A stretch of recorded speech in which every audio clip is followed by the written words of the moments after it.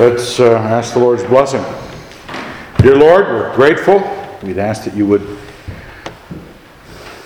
firm us up in what we think and understand of you. In your Son's name, amen. Psalm 1,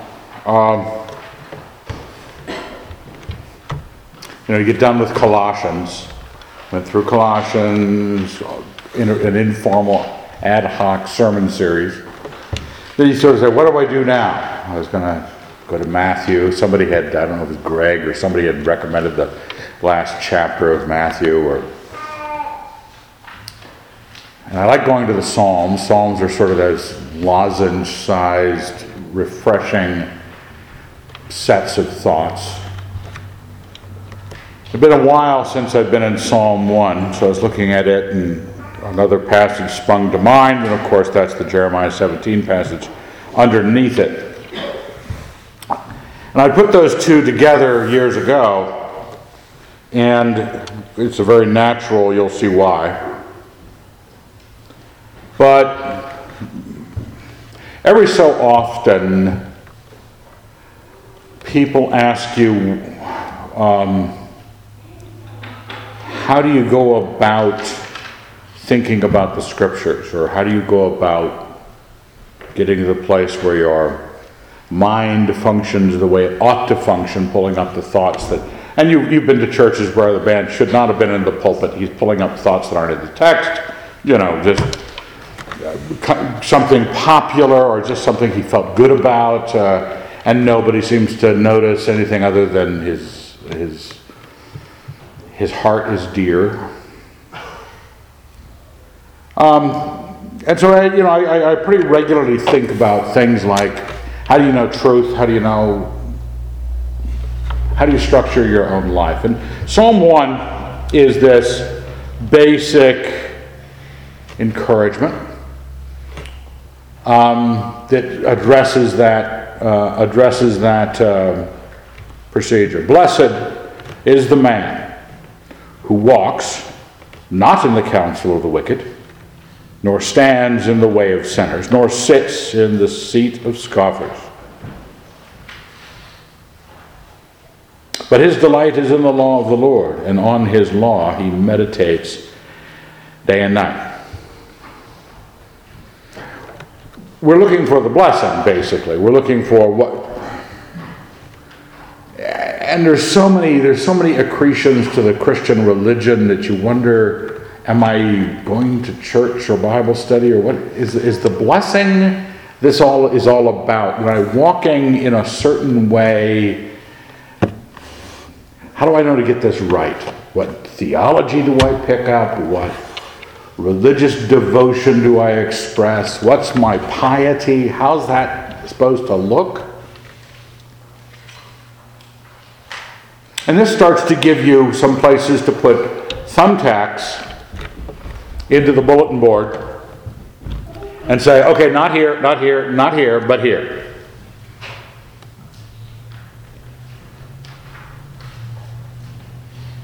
You have to decide what is it you are trying to reach, because the other things that you're not supposed to be walking in, standing in, sitting in, are serving a different end. They're going to give you things that appeal to you, yes, so they're going to, like status, how to become popular, how to make friends and influence people. The world is filled with answers. I was talking to my daughter, who was up last week, one of her keyboard guy, nice guy, Alex Milstead, lost individual, disrupted life growing up. She had mentioned, gave him some Christian things, was trying to reach that, but he became a Buddhist. And I was telling my daughter, I said, really probably long-term a benefit. Not that Buddhism will lead him to Christ, and not that he will go to heaven if he's a Buddhist. But he will have, and we will all have a much better existence, because Buddhism is at least an order compared to chaos. Just like somebody who is a law-abiding citizen. They're not a Buddhist, they're not a Hindu, they're not a Christian. You're just grateful that they're a law-abiding citizen. But they're serving other things. So the service of other things is part of the problem.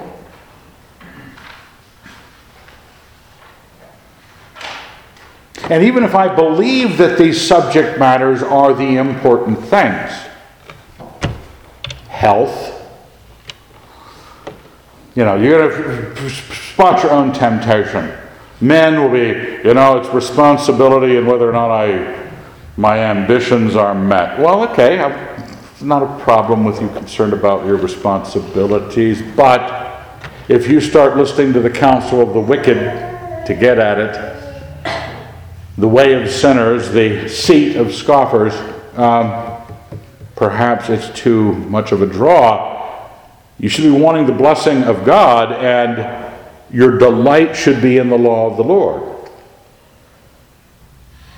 What does the world want you to care about? And if you care about something so much that the world is ready with advice, what do I do about X? The Bible's got nothing on vaccines. Zero. Only people you can go ask is some hippie online, and Lord knows what's going to happen, or somebody in a lab coat, and if you had a lab coat, you got to trust him. And so if I'm worried about health, and the Bible doesn't tell me what to think about vaccines, I'm going to go to the world.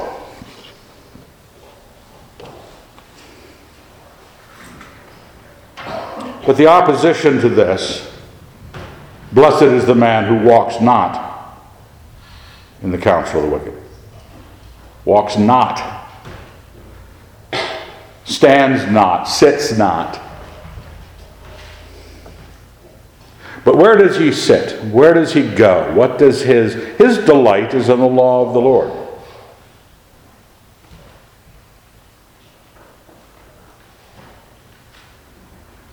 Now, here's the basic problem. People don't know. When we say the law of the Lord, obviously for David, you're dealing with the law of Moses. If he's narrowly expressing it, broadly expressing it, all that had been written. But remember, he's writing scripture, things that are called the law by the New Testament times. This includes all the Old Testament. But, at least the Pentateuch, the law of Moses, 400 years prior to David. He says this law is what he delights in and meditates on. And 400 years is ample time for things to go sideways. And they had done. You looked at the time of the judges, and you had every man did what was right in his own eyes. You had things that were forgotten as law. Things that were not even considered. You read the law of Moses and you think the society ran that way. No, that was the description of what the oughtness was, not the isness.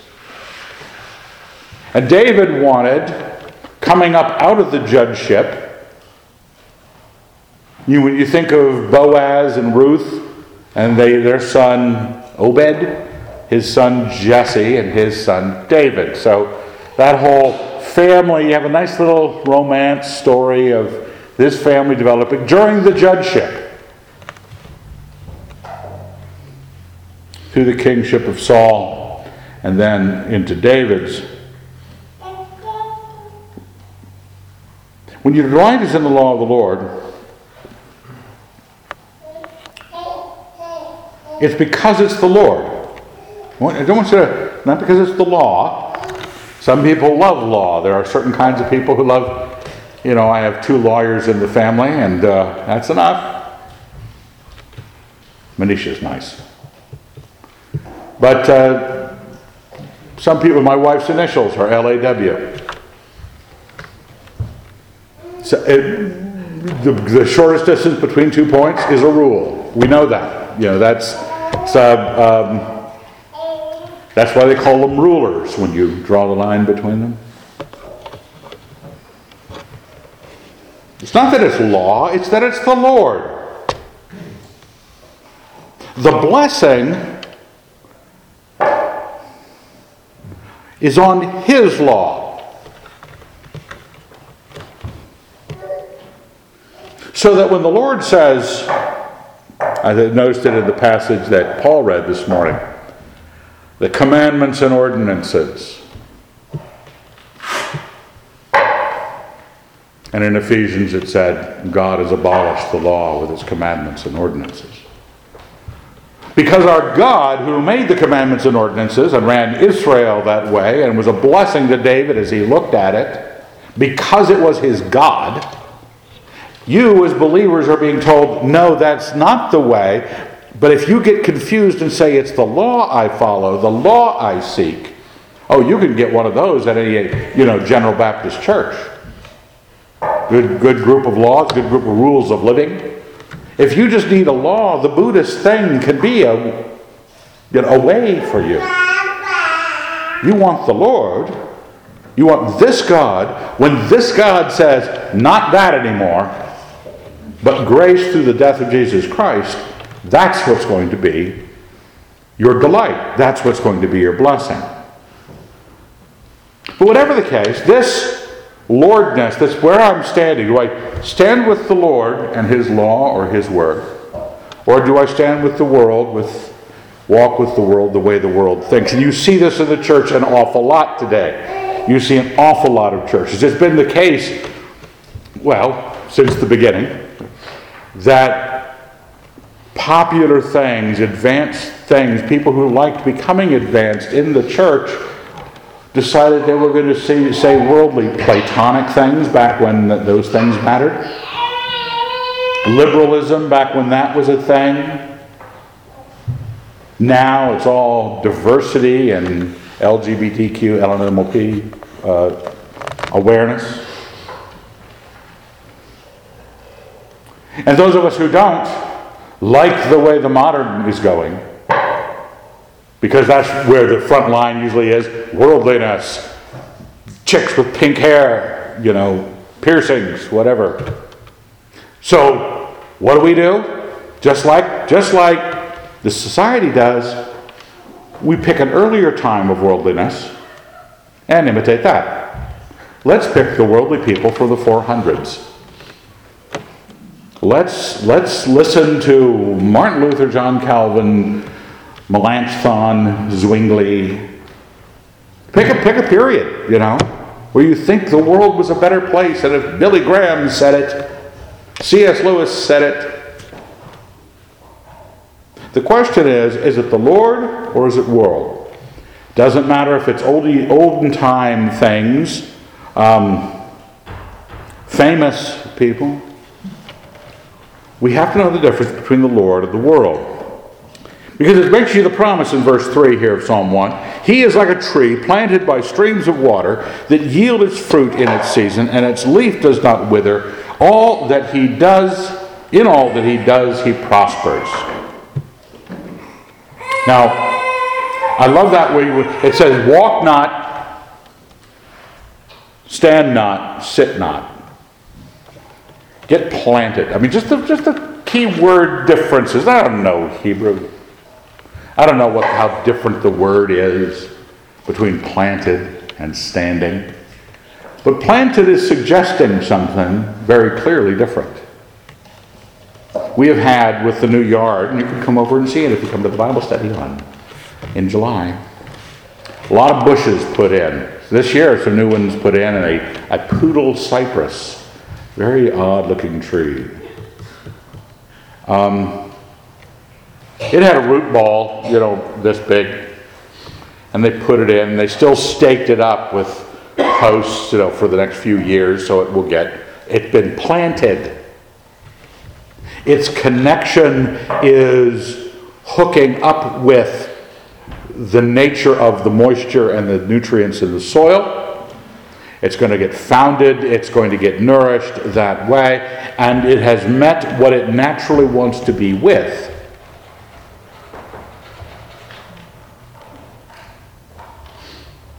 It's the way it ought to be. It's what planting is, the roots of the thing find the right thing for It's nourishment.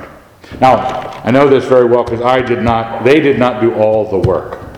A few years ago, Leslie and I were feeling our oats, and we bought some nice looking plants, I don't know, at a store. Helleborus. It sounds cool. Sounds like this came from hell. I don't know. We planted them on the south side of the new back porch in the gravel. And they persisted over the next, how many years did we have them there? 3? 3 years. Every year they came up looking like, who is that director, Nightmare Before Christmas? Tim Burton. They look like a Tim Burton plant. Okay? Named Helleborus. And coming up looking like the flowers are green, the leaves are black and zombie-like. Just awful. Just why? People, losing their appetite looking at them. And then we found out that actually Helleborus is a shade plant. And so Leslie, with a lot of initiative, got out there, dug the plants out violently. I mean, it was like hit the zombie on the head with a spade. You could hear the roots being cut as she dug down, because they'd been in there 3 years. They had been planted on the sunny side of the street. And Leslie dug them out because she did not care for these anymore, but she put them on the shade side of the house. And it was almost like she scooped a little dirt aside, threw the plant against the foundation. It fell in the hole sideways, and she left it. Having cut all of its roots. I was standing nearby. I could hear the roots being cut. I said, this isn't going to work. It worked. Because they got planted where they were supposed to be planted, and there was little songs of hallelujah coming out of these Helleborus's. They didn't even wilt for a day. You know how the plant would go, oh, shock, it's like they had died and gone to heaven. I have learned this. Things will get planted where they need to be planted, and you need to be planted by the Word of God. That's the blessing that you have. Somebody was telling Leslie the other day about, in their readings of the Scriptures, how much began to hold together. Just start to, the way you think. The wicked are not so, but are like chaff, which the wind drives away.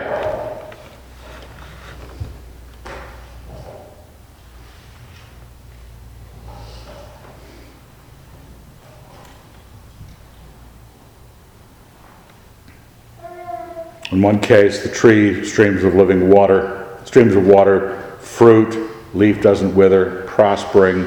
The wicked are not like this. Remember, you don't stand in their seat, you don't walk in their way, you don't sit in their presence.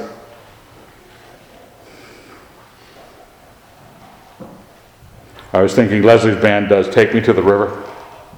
I forget whose version. Not a big fan of the song, but it's that, you feel that refreshment, even in places that are like Southern California or where you have any kind of water at all. Even out in the desert, if there's a canal or a stream or something, you have these live oak or whatever you get along bodies of water that the rest of the landscape is a horrid Martian landscape. But by the water, it's great. I made a little note to you because the other lyric was, been through the desert on a horse with no name. That's pretty much, and I spent 4 years down in the desert, and creosote, yucca, there's a big difference between a yucca plant or an ocotillo plant out there, just not even pleasant cactus, not even just like, we're not even a cactus. We're a cactus that sinned against God. That's what an ocotillo is. It's just a child's drawing of a cactus and spines on it.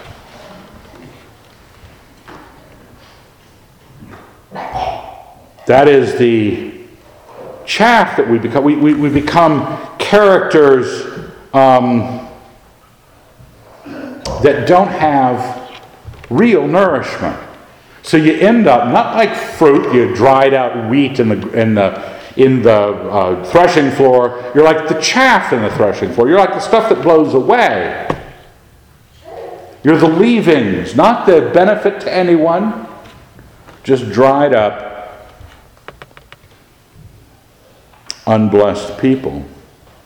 And we want to be, at this church, we want to be, as much as we can control our lives, we're not the kind of people who say, since the Bible, since the Word of God is the answer, let's create a program. You'll all get a t-shirt, #blessed, and you maybe have some check boxes on the back of the t-shirt, every book of the Bible, and then as you finish this is I could think these programs up all day long.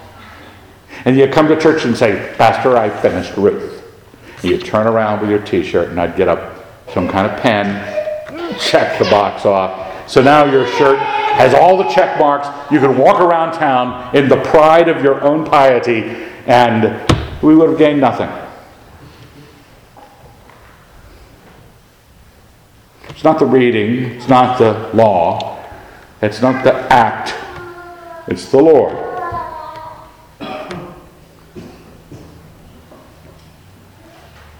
Therefore the wicked will not stand in the judgment, nor sinners in the congregation of the righteous. For the Lord knows the way of the righteous, but the way of the wicked will perish. And that's the end of the song.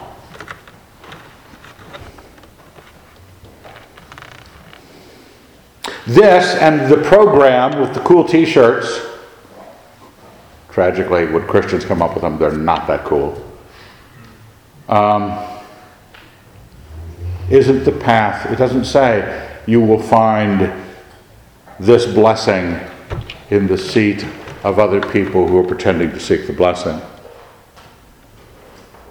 If someone you're with who's a Christian knows and has sought the Lord, you compare notes. But it's because you have known and sought the Lord, not because they're this company of other people in the same club. It's not the club, it's the Christ.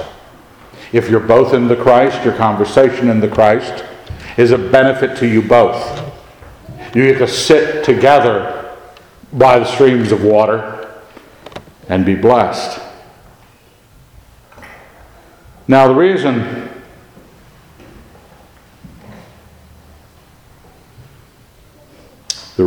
I have the Jeremiah passage, it's one that my father used for his Roots by the River newsletter.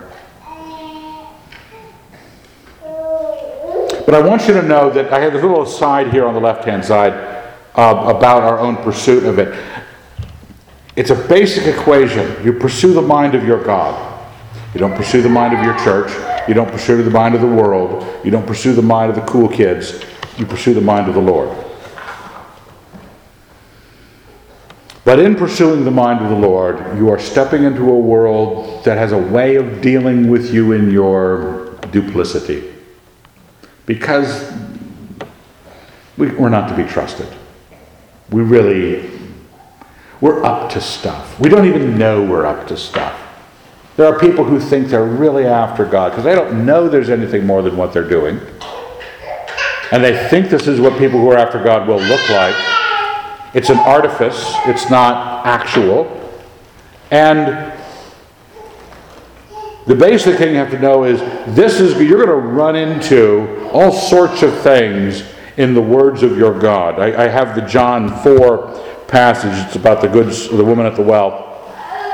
Jesus answered her, "If you knew the gift of God and who it is that is saying to you, 'Give me a drink,' you would have asked him, and he would have given you living water."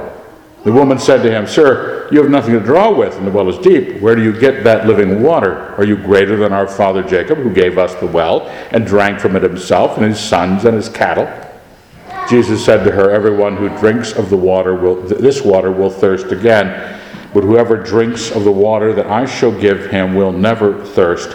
The water that I shall give him will become in him a spring of water welling up to eternal life." That's where the stream of living water is. That's where you get planted. But it's the one that Christ gives you. And it's really, if you weren't at the end of 2,000 years of Christian interpretation, you'd be right there with the woman at the well going, what? What water? This would be sure handy if I didn't have to come get a drink. No, lady, you're not understanding me. But so much of what the Lord tells us is to herd us, to get us to where we need to be, so that the roots go down. In you have the spring of living water. It says the kingdom in Luke, it says the kingdom of God is within you. You have within you everything you need standing before God. Because the Holy Spirit has joined your life. You have committed your life. You've got a brain. God, I hope. But Jeremiah 17 says, in verse 5, and I skipped ahead, there was a bit before it, but I thought we could do without it. Thus says the Lord, cursed is the man who trusts in man, and makes flesh his arm, whose heart turns away from the Lord. He is like a shrub in the desert. This is where I got the yucca plant, the creosote bush. And shall not see any good come. He shall dwell in the parched places of the wilderness, in an uninhabited salt land. As you grow in grace, as you grow in the knowledge of God, as you plant yourself next to the stream, you're going to develop ideas, understandings, precision. That you're going to hear something from someone smart, and they're going to sound stupid. Oh, they're smart enough to get along. They can be allowed to drive. Maybe vote for their rulers. But they're analyzing things very poorly. They trust in man. They trust in the school of thought that they've been handed. They've turned away from God. It's a parched place wherever they are. Cursed is the man who trusts in man. Verse 7, blessed is the man who trusts in the Lord, whose trust is in the Lord, whose trust is the Lord. He is like a tree planted by water that sends out its roots by the stream, and he does not fear when heat comes, for its leaves remain green, and is not anxious in the year of drought, for it does not cease to bear fruit. That's what the gain is. That's what the blessing is. That no matter where you are, how bad it is, what if someone you don't like gets elected president? Currently, that somebody is president for some, and next time around it could be somebody else. It could be, oh my heavens. And what if they pass all sorts of laws that are just exactly what you don't want to see have happen? And they confiscate your guns. Idaho. They come and take away your guns.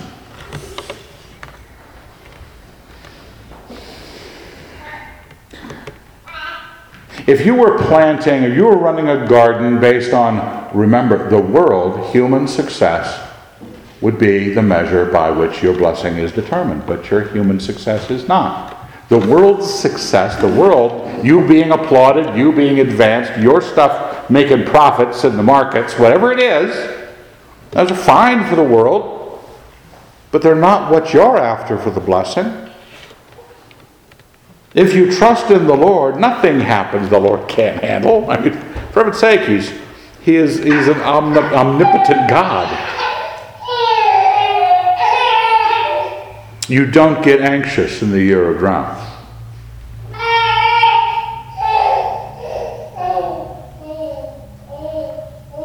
Now, I want you to be warned that I'm a raw subjectivist. Okay, I believe in an objective reality. I'm not a postmodernist, but I'm smart enough to know that all you got is your subjectivism. All you got is your own encounter with it. So everything that you think, everything that you acknowledge, everything that you apprehend is your opinion of what you apprehended. That's why it matters so much where your roots are. Because the way you see the world, what you value, do they reach down to the well that is in God, that is God in you? Does it reach down to that? Or does it reach down to whatever the most current, desirable, worldly philosophy is that you want to grow by because you want to be accepted or you want to be included at the coffee shop? You want to be anxious? Here's a drop. Most people are picking their ideas because they're anxious rather than because it's of God and it keeps anxiety from happening. Because the world will lie to you. The world, they're dumb as a bag of hammers and they're going to lie to cover up.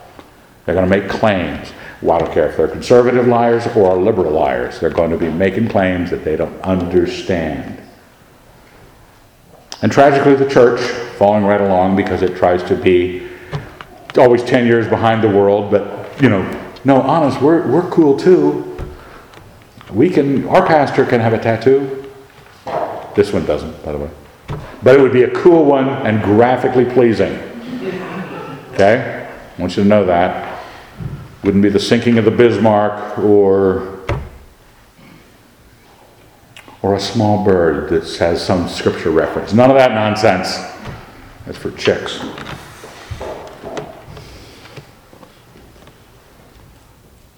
They say, we're here in the name of the Lord.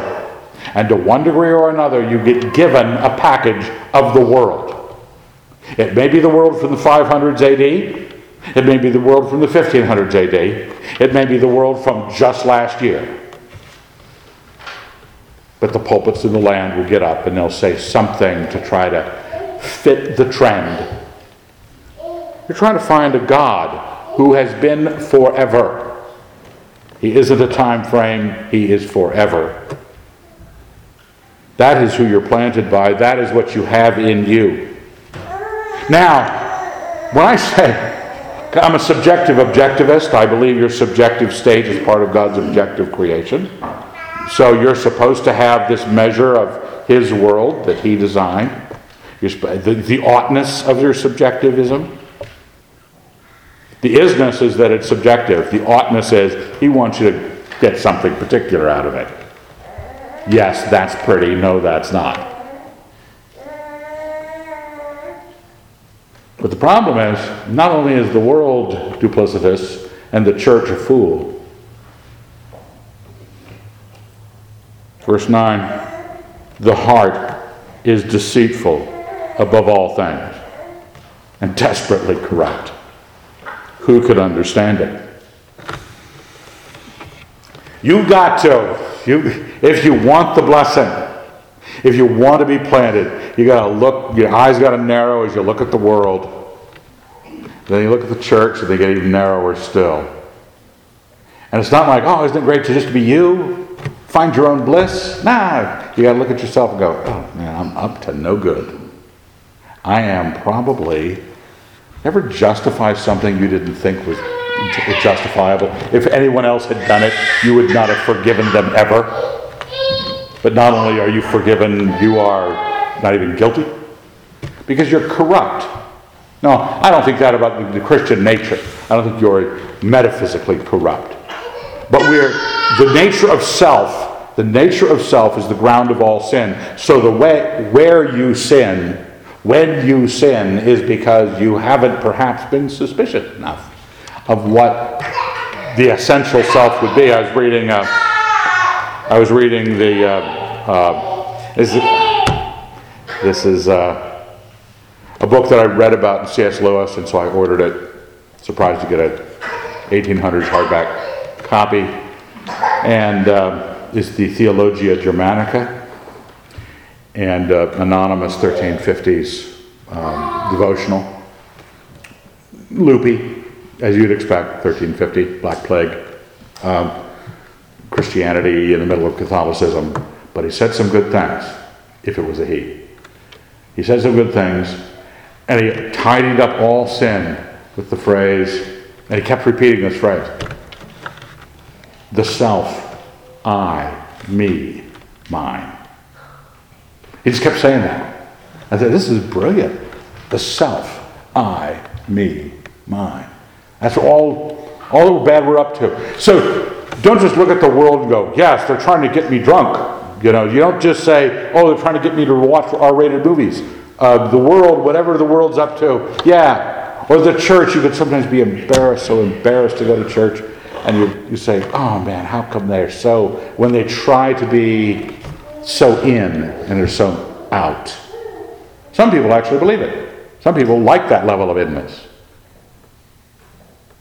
But even you yourself, the I, me, mine, what you're up to, is it, it's temptation in theological development in thinking about Christianity, does the Christianity really actually reflect what everybody would have thought you were like anyway? In other words, is your philosophy matching you? Is your theology matching you? You could be up to no good. You could be right, but you could be up to no good. Be aware that you're desperately deceitful, and it's hard to understand your involvement in it. As blessed is the man who trusts in the Lord. Now, I thought of some things where we wouldn't accept somebody else picking it. We won't even, it used to be parents would pick the brides for their children. Everybody goes, oh, I can't imagine such a thing. Well, sometimes Leslie was a little concerned when she got me my motorcycle. Yes, John, Leslie bought me a motorcycle for Father's Day. Yes, John, it's a Triumph. Yes, John, it's a Bonneville SE. What? I'm sorry. My wife, she's a good woman. But 2009, 8,000 miles. No way. Yeah. So she is a woman blessed. But she also knew that a woman shouldn't buy her husband a motorcycle. She did, but not surprising. Look, honey, it's a Honda. And I would kill myself and I would take care of it. You don't even want people picking books you read, right? I love books. People know that I love books. You'd think people would buy me books for my birthday or Christmas or whatever. Nope. They know better. People can't decide which book. Why would they decide which God you serve? You've got to take care of this. You got to go, I got to plant myself, because it's all about where I'm going with my life, because it's everything I have in my life is my subjective encounter with all of life. The world's up to no good. Even the church is up to no good in many cases. You are up to no good in many cases. I've got to find that river. I've got to find the place to be planted.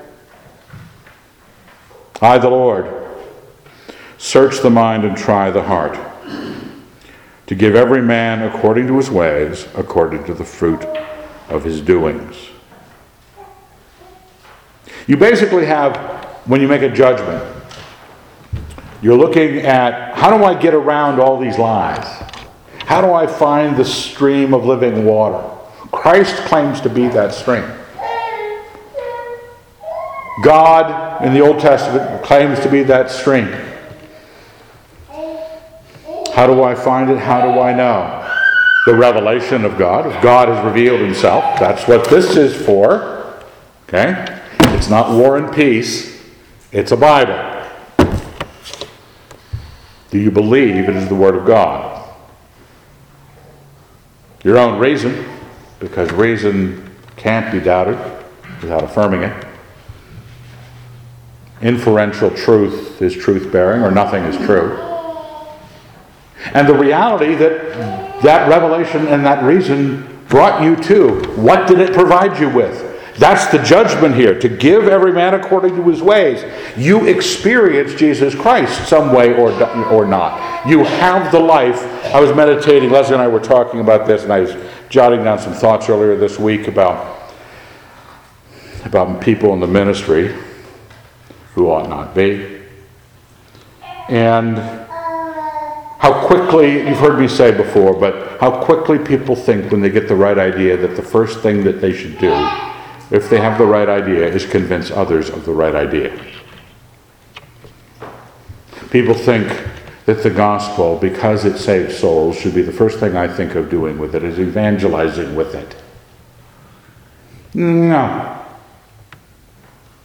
The right ideas, the gospel of Jesus Christ, the first thing it's supposed to do is change you. Change your experience in this world. You pass from death to life. You've got righteousness right there on your lap because of the gospel. And people don't think about rejoicing and living and being planted in the gospel. If your doctrines are true, they're supposed to make you more like the Lord Jesus. And if you're planted there, you'll be made more like the Lord Jesus. That's his first responsibility, is to change you. And once you are changed, the power of what you preach